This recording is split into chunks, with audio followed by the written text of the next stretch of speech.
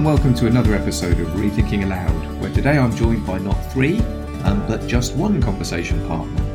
Because today I'm going to be talking with Suzanne Hanson, Intercultural Ministry Enabler in the Diocese of Leicester, and we're going to be talking about Black History Month, which you may or may not know is this month. October is Black History Month. And we're just going to think a little bit about why there's a Black History Month, do we need one, and about how we tell the stories of history, and perhaps a little bit about who gets to tell them. A little bit about Suzanne. She spent 2 years teaching in universities in Tanzania and Malawi on African colonial history and its legacies. She's also taught African Canadian studies in Canada. So I'm actually hoping to learn myself, to pick up new stuff myself from this conversation. So really excited for this. But let's start with the obvious questions. Suzanne, Black History Month, why? When and where did it start? And why? Why is it so important? Good morning, John. It's wonderful to be with you to discuss this really important issue. In terms of where and why did Black History Month get started, I think it's really important just to step back for a moment and think about why history is important. History is important because it teaches us about ourselves. It's almost impossible to understand who we are, our sense of belonging, without having some understanding of where we have come from and how certain trends or practices got started, which impact upon how we live today. So if we don't have an understanding of our history, that's going to clearly have an impact on our understanding of our own identities and sense of belonging. That really helps us to understand why Black history is important.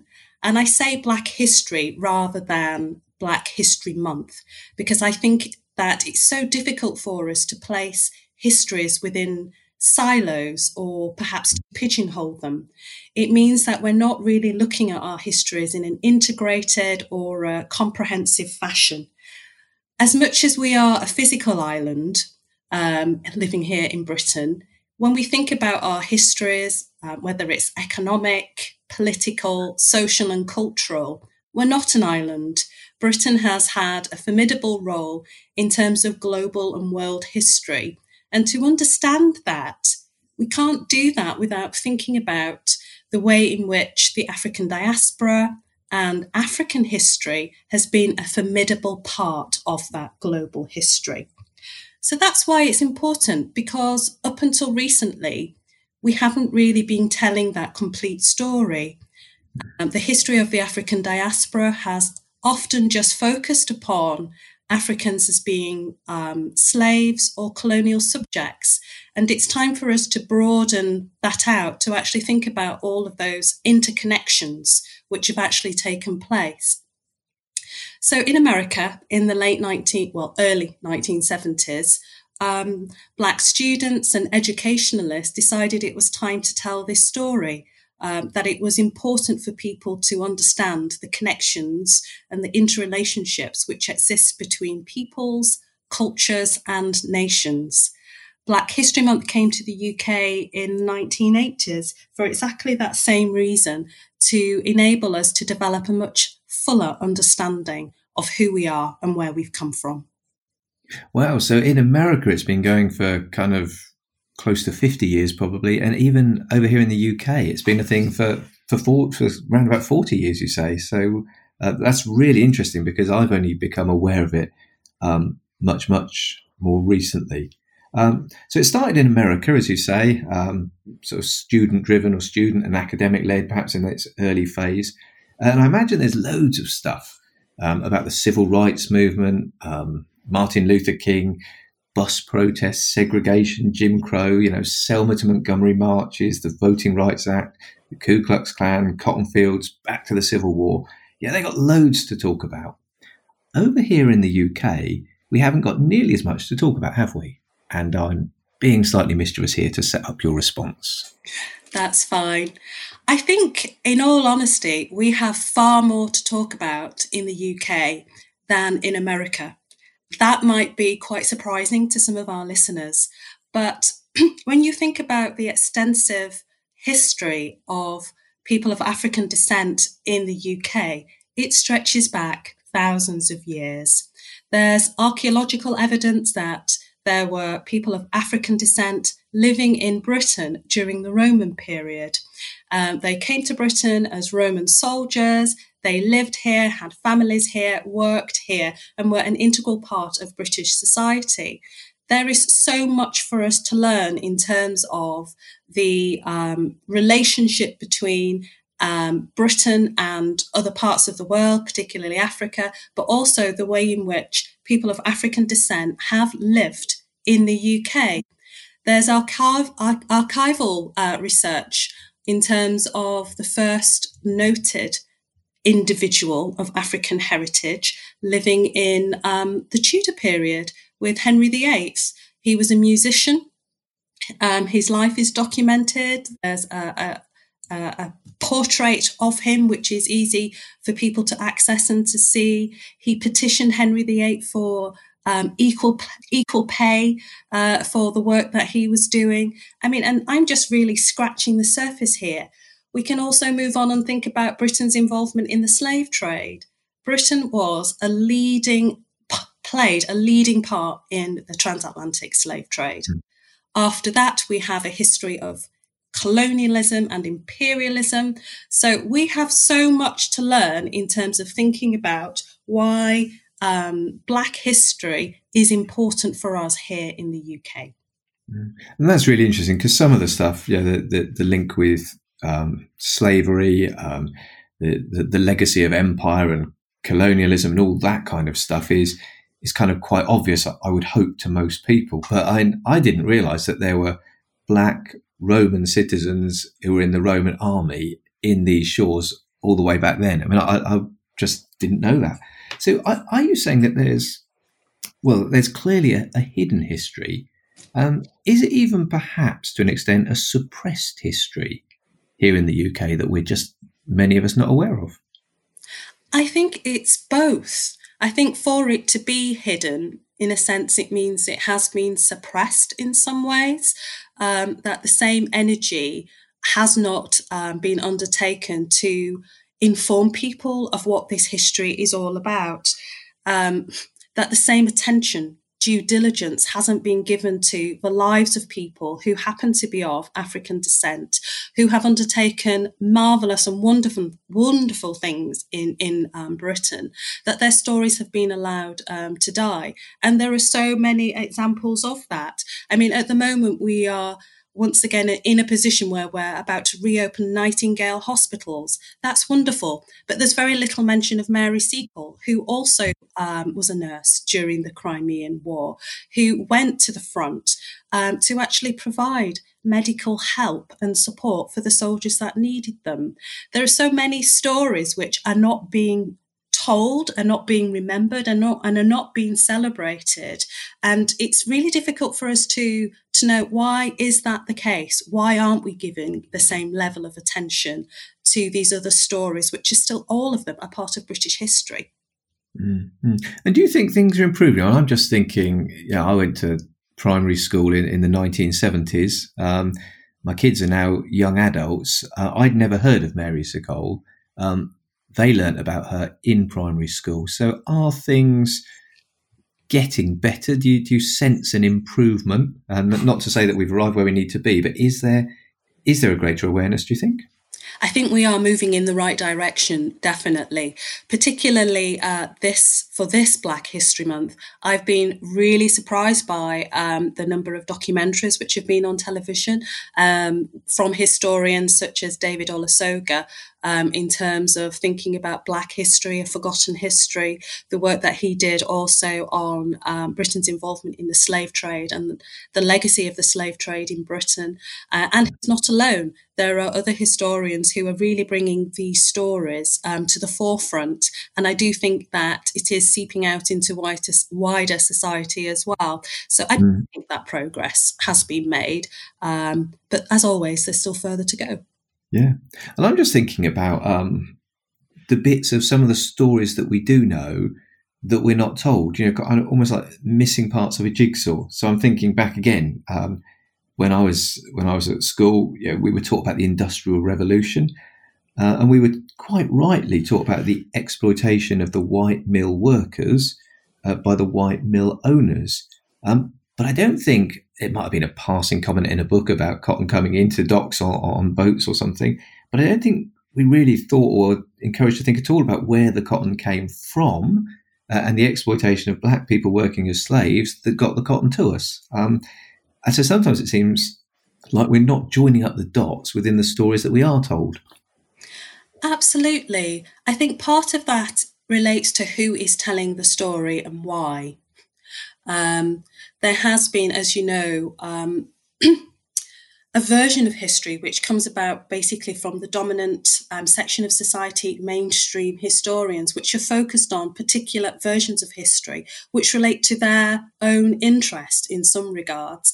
And I suppose the history that they want to teach. But as we begin to broaden out, as historians become much more diversified themselves, as there's more attention in society and activism in society for more comprehensive histories to be told, we do have new historians coming through who are actually really interested to research and to publish on those wider histories which haven't been taught before, enabling us to make those connections between the textile industry in the UK with, for example, India or the cotton fields in America. It's definitely as a result of the fact that we are diversifying those individuals who are in a position to research and teach this subject, and then also able to gain airtime on the television so that it can be broadcast to a much wider audience.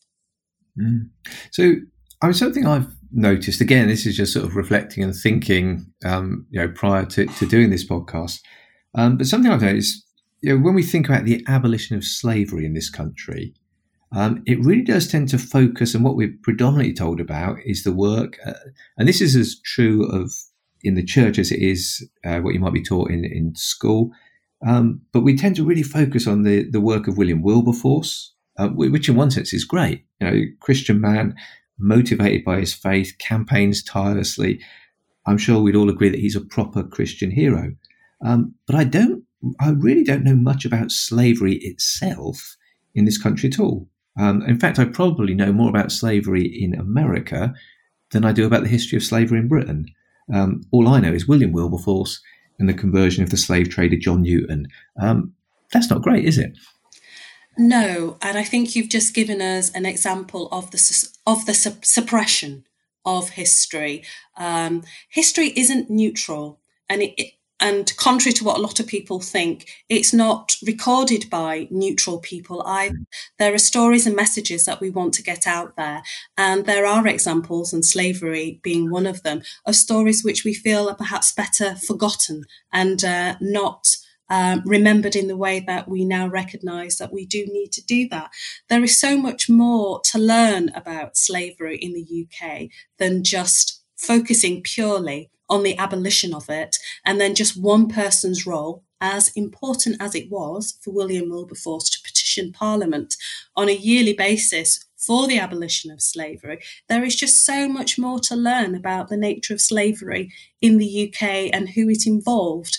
And thinking specifically from the perspective of Black History Month, what that does is it denies those individuals who are descendants of those African slaves the knowledge they need to enable them to be proud of that history, the way in which Africans themselves fought for their own freedom, those who gained their freedom, how many of them took part in and formed organisations and societies which actively worked towards the abolition of slavery. I'm thinking about the Sons of Africa here, which was a society developed and run by former African slaves here in the UK, with such infamous characters such as Olaudah Equiano or Ottobah Cugoano. who went on to write about their own experiences as being slaves, as a way of educating the British public as to what life was actually like.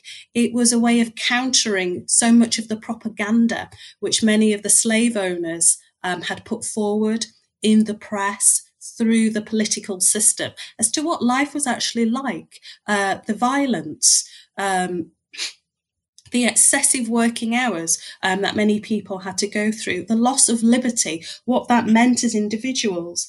They wrote speeches, they wrote books, they petitioned the government. They were at the forefront of social charitable work for other people who were still living in that bondage. So I think it's really important that we do expand our understanding of what the nature of slavery entailed and who was involved in its abolition, because there's so much more than just William Wilberforce for us to learn about in that regard.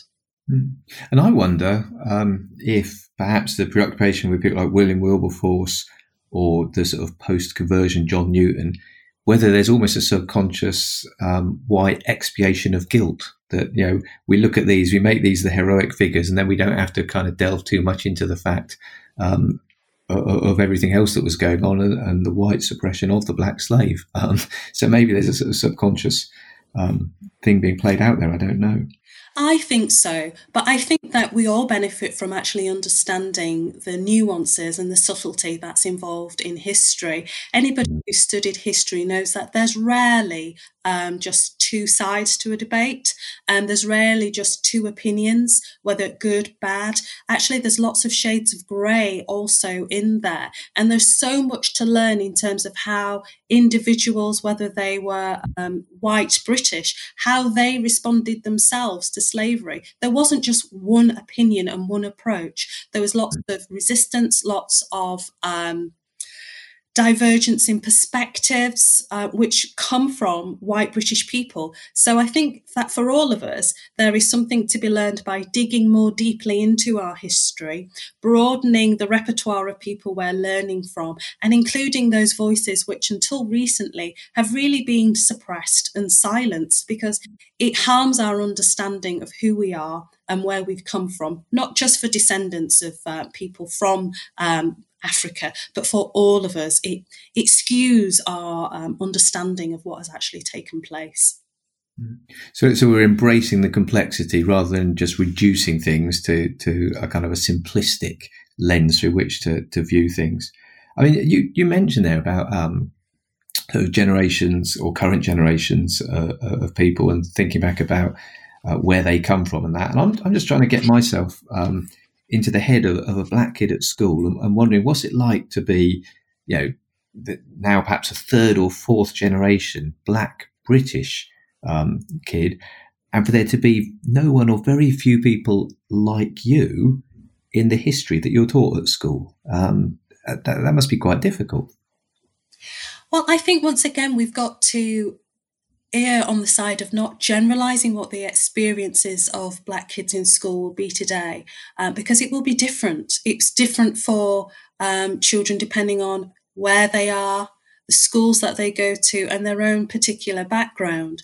I think that, of course, it's important for all of us to have a better understanding of the history of Britain, its involvement with different countries around the world, and the presence of people of African origin in the UK. And I do think it is vitally important in terms of developing a sense of identity and a sense of belonging that black young kids in particular are given a more comprehensive and fuller understanding of that history. There is this misconception at present that most black people migrated to the UK as a result of the Windrush generation. And a lot of people think that at that point they became British citizens. But that's not the case. People were able to come on those ships, Windrush being one of them, because they already had British citizenship. They were British before they arrived. And I think enabling our younger generation to understand that actually you have a very long history of being British, one which goes back to the Caribbean and beyond, is important for them to know that actually they do have this dual history. They have an African heritage. For some, that's come via the Caribbean, and they also have a British history as well. Our histories are intertwined, and it's really important for all of us to appreciate that fact. That's really interesting. Going to try and move it into a bit of a church context now. And this is all turning into a bit of a confessional for me, really, isn't it? But I'm aware of Augustine, Bishop of Hippo, who, ironically, is viewed as the father of Western Christianity, although was very much an African.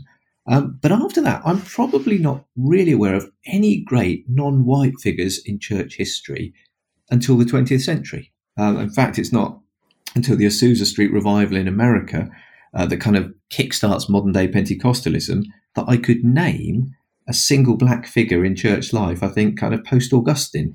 And I'm quite a church history nerd. Who are some of the figures that I'm missing out on? And actually, where would I go to find their stories? Do you know, I think this is an example of the suppression of history that we have just been talking about. It's really difficult to know. As a person myself, British, educated here in Britain, where do we go to find that information? I do know of other denominations within the Christian faith where clearly there are different traditions, black theologians, African theologians, which clearly must have contributed to development of modern day Christian thought. But I don't know who they are. I can think of the church, the Ethiopian church, or the Egyptian Coptic church, but knowledge doesn't extend much beyond that. And I think here we have, once again, an area where we need to dig in and learn a little bit more.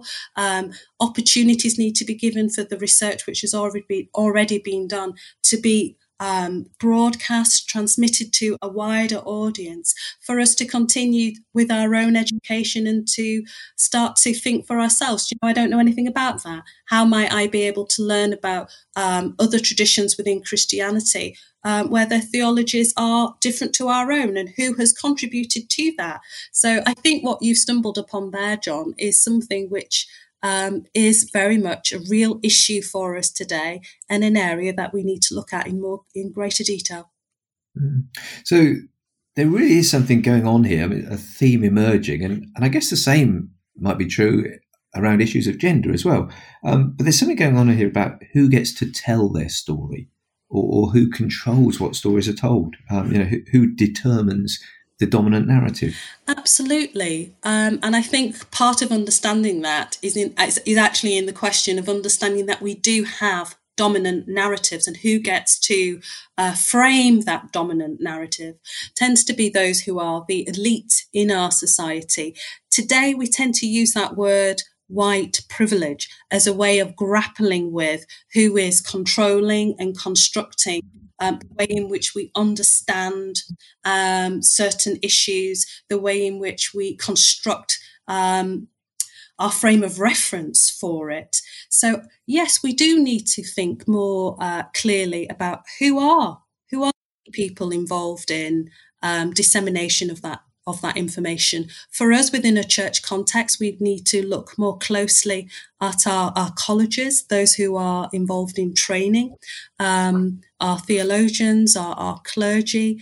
In society, we would be looking at universities, the political system in terms of what they deem to be worthwhile as being placed on our national curriculum. So this is a really huge subject, and it involves some very deep-seated processes and institutions, which I think, in all fairness, we need to start to challenge as to how they may be able to broaden not just the curriculum, but also who's teaching that curriculum. Mm-hmm. Going to bring on to a really quite a tricky one for us as Christians, the great missionary movements. And I'm particularly thinking here of the explosion of British missionary activity in the Victorian era. Obviously, missionary movements predate that and all the rest of it. But thinking particularly about them because they tend to come in for particular criticism. If it wasn't for those missionaries, humanly speaking, the gospel might not have reached some of the places it did reach. They opened hospitals, and schools. They told people about Jesus, people were saved, etc. But it rode on the coattails of empire and colonialization and all kinds of other evils, and sometimes seems to have exported not only a Christian message, but also a whole load of cultural assumptions. How do we assess both the benefits and the damage done by those movements? I think it is really difficult for us to undertake that assessment. What I'd like to do in terms of responding to that is take a little bit of creative license and expand, I think, the context in which we're talking, the context that we're talking about. And if we think about the term Black as not just being individuals from of African heritage, but Black as in terms of an oppressed group of people or people who have struggled for freedom, I'd like to reflect on my experience of this in Canada some years ago. My husband and I, we spent just over 5 years living in Canada, and we arrived at the tail end of the Truth and Reconciliation Commission, which was set up by the government to investigate what had taken place during the residential school system. The residential school system operated not just in Canada, but in other, shall we call them, New World contexts, such as Australia, even the US, for over 100 years. They were established by the state, but they, in the Canadian context, were run by missionaries and the church with the sole purpose of civilizing young Indigenous Canadian children. And to civilize them, that was interpreted as being preaching the gospel, making them Christians. Young children were torn away, often quite violently, from their homes, from their family, from everything they had ever known, and placed in these cold, sterile institutions that they called schools. Boys had their hair cut. They were, all of them, given new names. They were not allowed to speak their Indigenous languages. They were given new clothes, and they were, in that context, taught about Christianity. For those who transgressed any of the school rules, they were given severe disciplines, and often that discipline could be quite violent in its nature.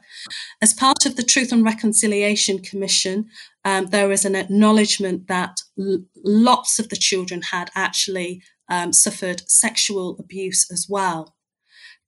The residential school system came to an end in 1998. And I could actually remember learning in school at that time about the Maastricht Treaty, so on and so forth. It punctuated with me that this is actually living history.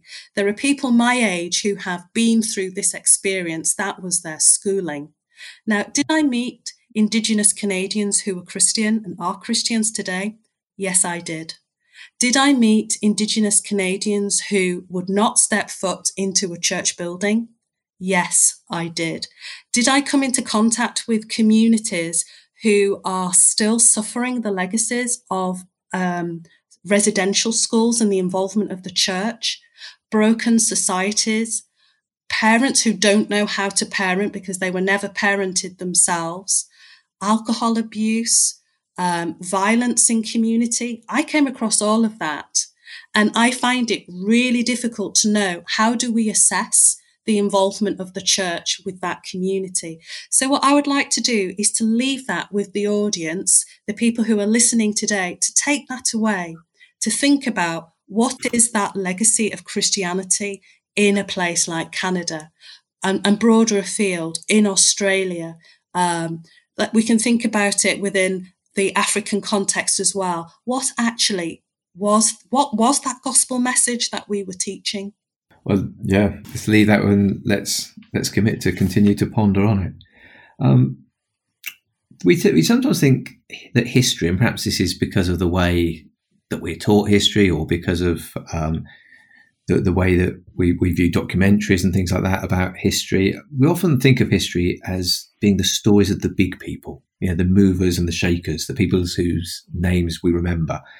But it's not. And I always think that, when you see those local history books that often arise out of small groups of working class people sharing their stories in groups convened by local councils, back in the day when local councils had money for that kind of thing. But there was I remember my mum loves these books, and you read them, you get a fascinating insight into the lives of ordinary people.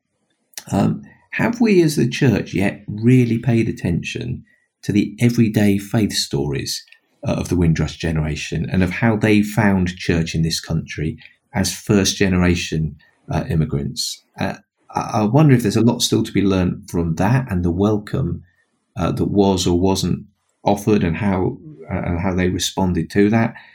Where's the learning from that? And are we even listening to the stories of ordinary Black Christians today? That sort of not the stories of the great and the good and the big and the famous, but the everyday faith stuff. I don't know. What do you think? I think we are just beginning this journey, that we are starting to listen to those stories. I stumbled the other day upon the University of Birmingham's website, where they have commissioned some research into those stories. It's ongoing work at the moment. I think we're just beginning to develop those questions and starting to reflect upon how might we be able to answer them. Clearly, in the past, we haven't done enough listening.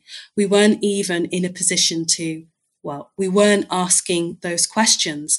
But now I think the tide is changing, and we are gaining momentum to recognize that there's so much work to be done here in terms of, firstly, listening to those stories. Secondly, what do we learn from them? And thirdly, how do we begin to apply that learning in our context? So in short, we're only just commencing that journey, and there's a lot more work to be done.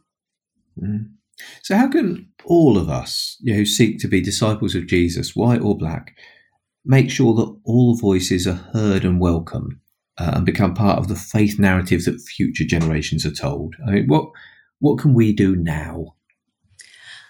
Well, as an educator, my go-to is always, let's start reading. Let's start broadening our understanding of the issues. There are more and more books which have been published by people who are of Afro-Caribbean or African descent who are writing about their stories. Why not pick up one or two and start to read about them?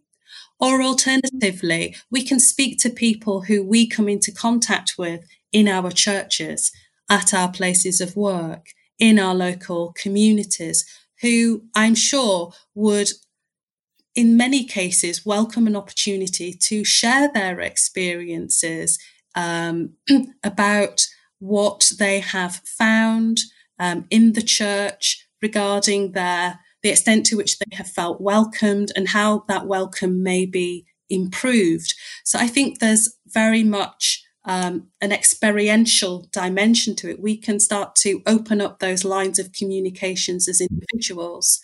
As churches, we can reach out to organizations which are actively involved in helping these particular communities we are talking about. We can start to work with them in partnership. And that's a good way of learning about what their experiences have been, what their current needs are today. So I think we can undertake this work on various levels and using different means in which to do it. Our starting point has to be, I think, educating ourselves. And then once we have educated ourselves, we need to give ourselves a moment for reflection as to how does this transform who we are? How do we actually implement what we've learned and respond to it? Because if we don't adapt, if we don't change, then our learning is it's meaningless. It's just an academic exercise. And we are called as Christians not just to be hearers of the word, but doers of the word. So it actually has to change our practices. And I think, that's how we need to go about it. So do the learning and then apply it into our situations in life. Absolutely. Yeah. I want to finish with a bit of a fun question to end with.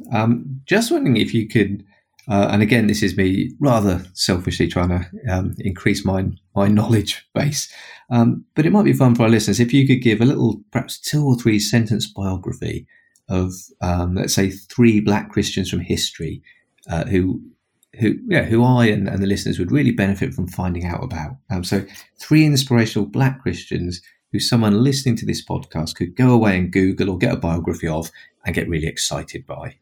Okay, well, I stumbled across Harriet Tubman when I was out in Canada teaching because of her work. I found Harriet Tubman to be just perhaps one of the most inspirational African American women I had ever previously read about. And what struck me most about her was the way in which her faith enabled her to undertake the most dangerous rescue missions of other slaves living in the slave states of America. And after the change in the law, the way in which her journeys to rescue those slaves from the deep South, all trekking completely across the continent of America to take them to safety in Canada, just completely awe-inspiring. And I love the way she writes about the way in which God guided her. I think she's such an inspiration for all of us, and I would heartily recommend her memoirs for people to read. And it's so easily accessible. You can just Google her name on Wikipedia and she'll come up. The second one is John Marrott, and his story is also very similar, and he comes from the same time period in terms of late 1700s. He too was a former slave, became a Christian and subsequently a preacher. And what I loved about his memoir was the way in which his faith enabled him to do such amazing things. He traveled the globe, and that just blew my mind that you could cross the Atlantic as many times as this man did, coming from where he came from. He did end up spending quite a considerable amount of time living and working in London. He was asked to preach, and he found that amazing. It's like, why would British people want me, a former slave, to come and preach? And it was because he had such amazing oratory skills. His preaching was amazing, and he spent a number of years here. But what I loved about him was the fact that he himself went on a journey of forgiveness, learning that, not all white people are the same. And I too have to come to a place where I forgive what has happened to me. And that's an integral part of his own spiritual discernment and journey. And it's an awesome memoir to read from that time period. My third is actually not very historical. It's Desmond Tutu. But I wanted to suggest him because I just thought it was an amazing example of the way in which today as Christians, this coming together of being an activist for racial justice, alongside being Christians at the forefront of seeking to profess a Christian message, can come together, that they're not separate entities, that they are part and parcel of our Christian walk of life. Just that recognition that, can we really be Christians if we are not actively pursuing social justice in the societies in which we live? And I think we have so much to learn from Desmond Tutu and his own personal life experience of journeying along that road. Fantastic. So we've got Harriet Tubman, John Marrott and Desmond Tutu. So there's our homework. Do some reading and some exploring around those. Well, thank you so much, Suzanne, for joining me and starting a conversation about history, about how we read it, how we tell it, and particularly for helping us to think about Black history in the context both of wider history and our own specific church histories and the Christian tradition. It's been really good to talk. This has been Rethinking Aloud, podcasting from the Diocese of Leicester. And until next time, stay safe and be blessed.